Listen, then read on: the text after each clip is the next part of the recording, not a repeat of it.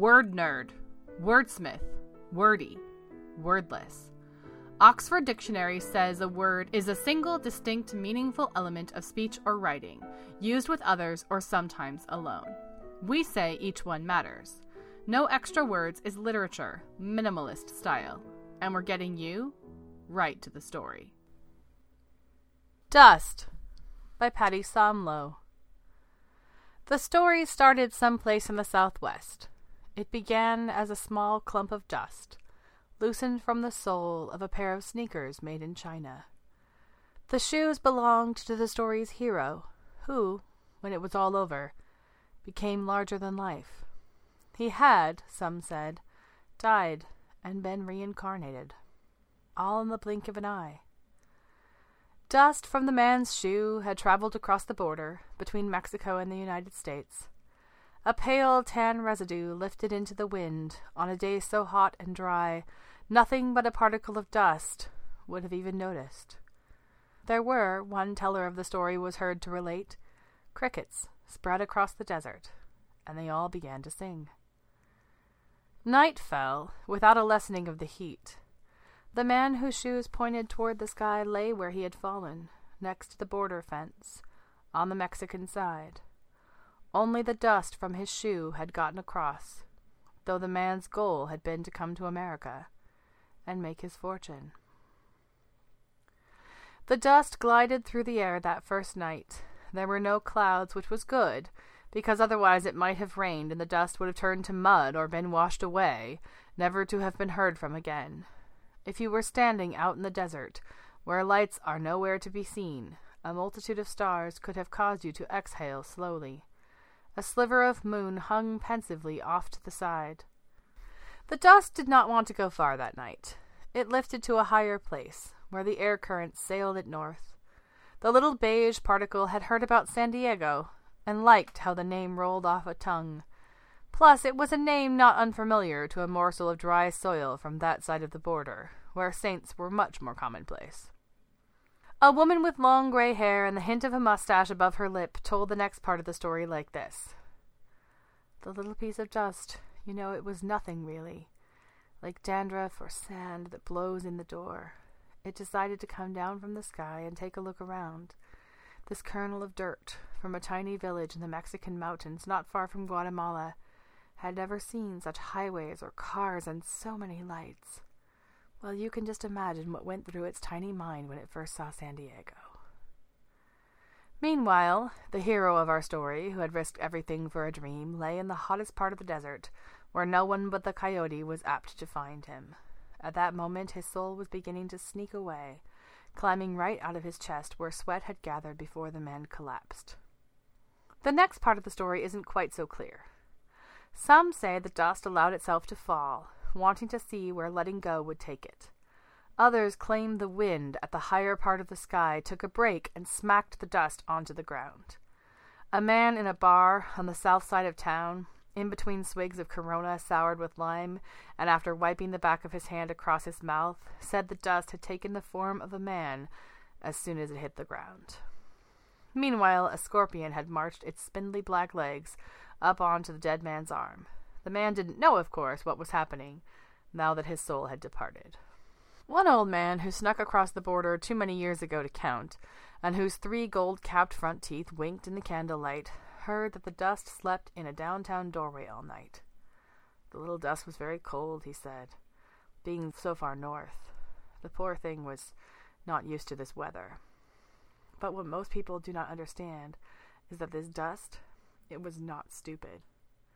Seeing the blue and green sleeping bags, lumps of stuffed nylon filling each of the spaces in front of doors, the dust understood how it might stay warm. It slipped underneath, at the corner of a bag, making sure not to slide further in where it would surely be crushed. At the same time, the dead man's soul hovered over the border between this side and that. Without the man and his dreams of a better life in America, the soul had a hard time deciding whether to keep moving forward or turn back around. Being an old soul, a bit worn at the toe, but carrying the wisdom of countless generations, this presence, which was like breath, water, and light all rolled into one, thought a quiet life on the porch overlooking the dead man's corn and bean fields in Taptapa would suit just fine. The soul had no use for gadgets made in China or a red Ford pickup truck like the man might have wanted, and the soul was not the least bit hungry at the moment. It had also been around enough time to understand what the dead man had not yet realized, that the other side is often not better than the side where a man was born. It's at this part of the story where the song comes up. Musicians fight over who wrote their lyrics first, but credit is generally given to a band in Tijuana, the Border Boys as they are known, recorded a tune called Wetback Dust. As the song relates, neither the Border Patrol nor the drug dealers, and not even the president, could stop the dust from the shoes of millions of Mexicans from making its way over, under, and in between cracks in the fence, and settling down for a good long time in the United States.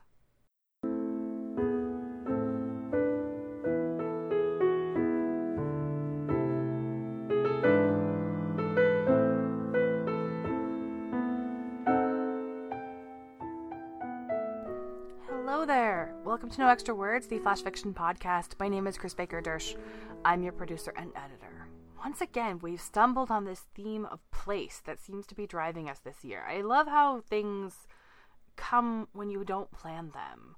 I hear a lot of people say that one of the ways to get inspired and to work on your goal setting is to give your life a theme, so to focus on a word for the year and to think about it as the new year starts. And, I've heard people say things like peace or things like being satisfied if you're working on diets, and just to being satisfied in life. And this concept of place seems to have found this podcast. And I did not plan it, but I think I've decided to embrace it and to go with it.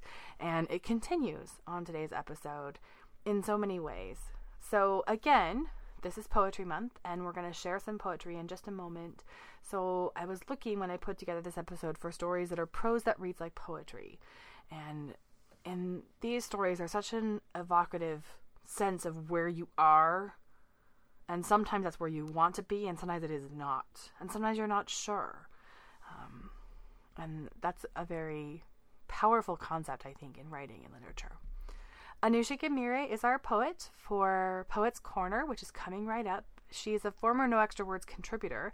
She shared her flash fiction with us on episode 67, and she's back today wearing her poet's hat. And she is going to start by introducing herself and telling you why poetry, why she reads it, why she writes it, what it means to her, and then sharing some of her poetry with you before we close out. Such a different poet than Kelly Russell Agaddon, who we featured last week, answering some similar questions. But one of the things that really hit me, and I was putting these segments together, was there was one question they both answered that I didn't ask. And I think it's a really important question that speaks to one of the reasons this is so important, and it was, why does poetry matter now? And I think poetry, yes, and even the broader question of why does writing and storytelling matter now in this time and this place, maybe even more than ever before. And certainly that ties into Patty Somlow's story, which is how we started, about story and words and language being so much more than what they actually are, and being able to take you beyond what the story they're telling to something much, much deeper. And that was very, very powerful to me. So once you hear Anusha speak and read her poems, we're going to end with two pieces of short fiction that, again, are very, very evocative of place. Just very grounding into where you are in a moment, which I think is an easy thing to think that you can do and very hard to actually accomplish. So that's our episode today. We're sticking around for two pieces of short fiction at the end.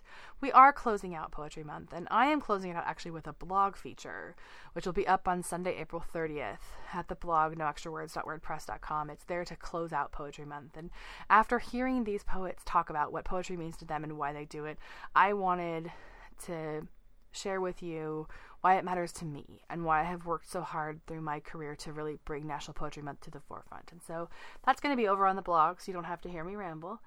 And then we'll be back in May with new short fiction, and Writing Spaces is coming back, and all kinds of new grand adventures. But in the meantime, I hope you're having a wonderful Poetry Month. I hope you do pick up some poems and close out your Poetry Month in a great way. And now, without further ado, I bring you Anusha Gamire in Poets Corner.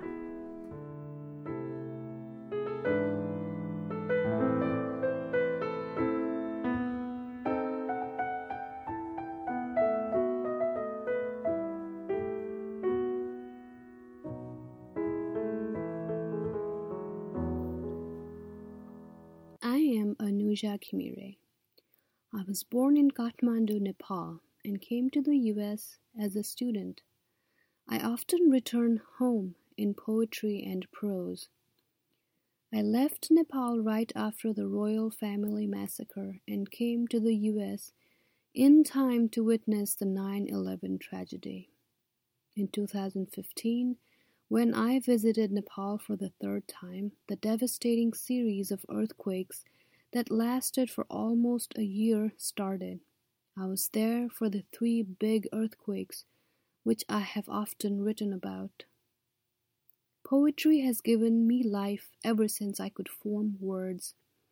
I have found hope, companionship, solace, wisdom, peace, and understanding in the words of poets from centuries ago, contemporary poets. Those from countries far and near, and cultures similar to and different from mine. Even when not completely understood, poetry communicates something greater and more beautiful.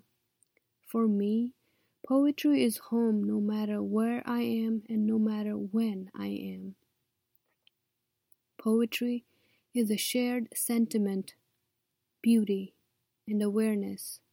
More now than ever, poetry is the electricity of life. I'm going to leave you with 2 poems that take me back to Nepal. The first one to when I was a young girl being taken to the hospital in a taxi. I remember the voyeuristic interest of the neighbors and onlookers during a tragic situation, the bitter taste of being watched. The second one is my recollection of the April quakes in Kathmandu in 2015. Girl interrupted. Riding in the taxi, my head out one window and heels out another, I'm a ghost.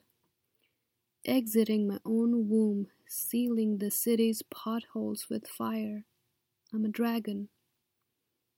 Writhing inside 4 doors, hissing at the driver brother, I'm a snake. Rising from the tailpipe, slithering on every neighbor's window pane, I'm smoke, but their eyes still hover on side view mirrors every kilometer to the hospital.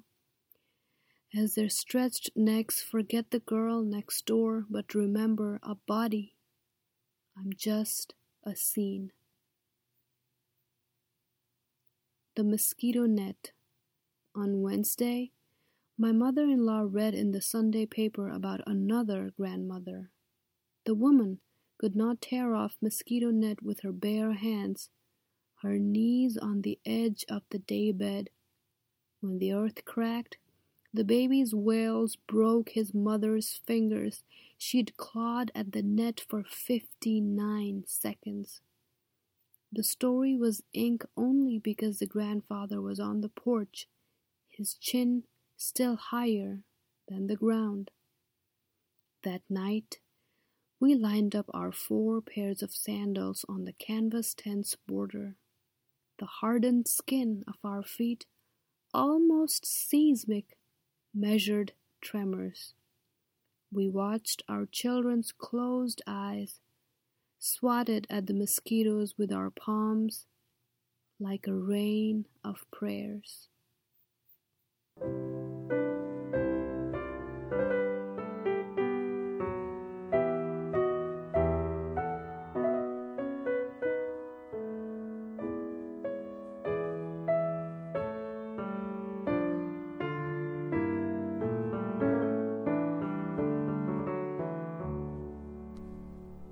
The Fisherman of Dragon-Tooth Beach by Michael Paul Hogan. We anchored the rowboat and waded the last 100 yards ashore. The water was barely above our ankles, but we had to pick our way through a miniature forest of mangrove shoots 5, 10, 15 inches high, laid out like a tank trap between us and a narrow wedge of sand. High on the beach, 4 fishermen were stowing their gear. Their boat was drawn up almost to the tree line. There was a narrow road between the jungle and the bay. A 5th man came out of the jungle and joined them. They stopped what they were doing to watch us negotiate a path through the mangrove cones. The girl slipped in the thick gray mud, and I reached out instinctively to steady her. Feeling my hand on her bare shoulder, she jerked away, almost slipping again. We continued forward in silence. There were no birds, and the sea behind us was dead calm. The only sound was that of our feet squelching and glooping in the mud. The girl's legs were plastered blue-gray to the hem of her short sarong. The girl made the beach, and I followed her. It felt strange suddenly to be walking on sand. We walked together up the sharp incline of the beach. The girl waved, and one of the fishermen waved back. They had been rolling nets into tight cylindrical bales. One of these bales was already stowed in the back of a two-wheeled cart. The cart could be pulled by a donkey or pushed by a man. The others were folded, waiting to be rolled. The men were either bare-chested or had on unbuttoned, sun-bleached shirts. They all wore torn, mud-stained shorts. To their right, our left, was a raised pallet of bamboo poles, shaded by a palm leaf awning. A boy sat there, swinging his legs and smoking a cigarette. I hadn't noticed him until then, but he smiled at the girl. Now that we were up close, I could see that all the men were smiling. We exchanged cheerful hellos, and the man who had waved shook our hands. He looked 60, but was probably 10 years less. His forehead bore the welts and discolorations of many hours and many storms at sea. At his hip there was a sheathed machete with a wooden haft. He nodded and grinned and said something to the others. They all laughed and came over and shook our hands. They were all very impressed with the girl. I don't know if they had ever seen a very beautiful, very tall, blonde woman before. My God, I thought, they are all so happy. Here they are, stowing their gear for the 1000th time, and so obviously enjoying themselves. And would be, even if we hadn't come along. A thin breeze tugged at my polo shirt and rustled the banana leaves. The girl was talking to one of the other fishermen. He had 2 large suckerfish scars on his chest that put me in mind of the marks left by limpets on a rock. He was very handsome, and had the dispassionate eyes of a man more used to looking at large expanses of sea. While he and the girl were talking, the older man went and fetched 2 green coconuts from a small pile by the roadside. He came back beside us and grinned.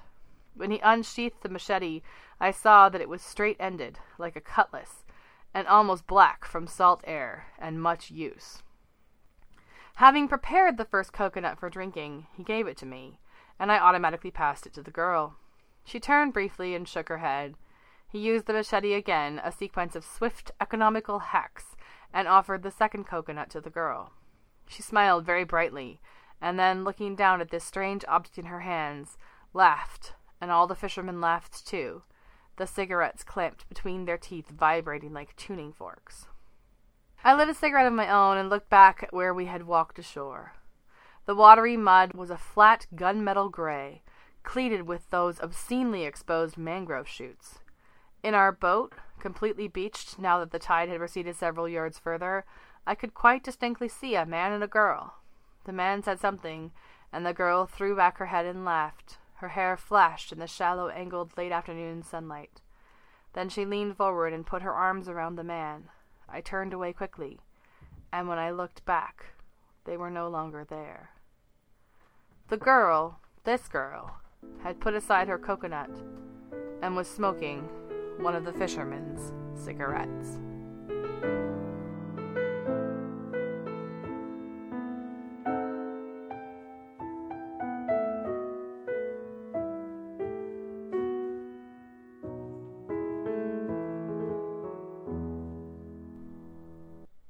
Thrush by Norbert Kovacs.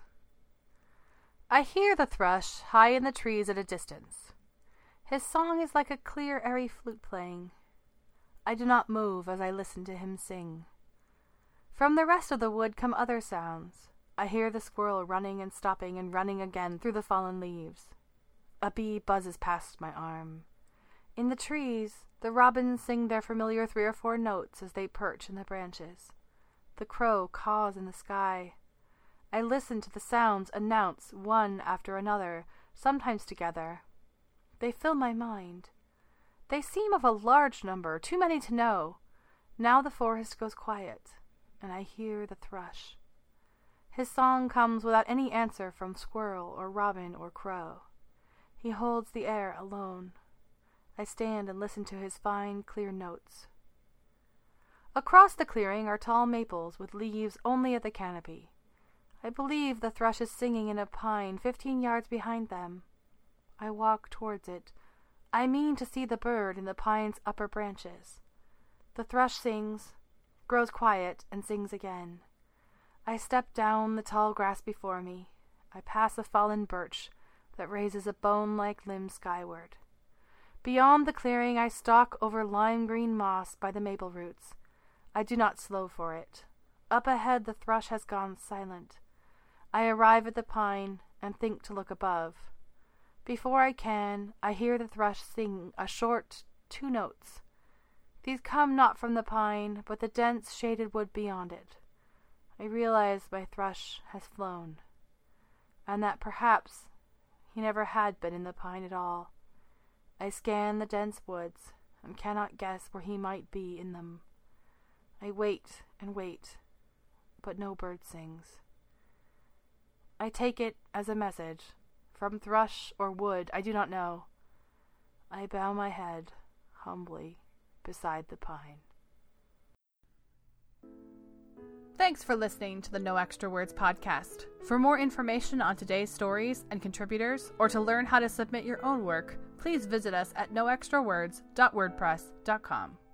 The best support you can give the show is to recommend us to your family and friends. See you next time.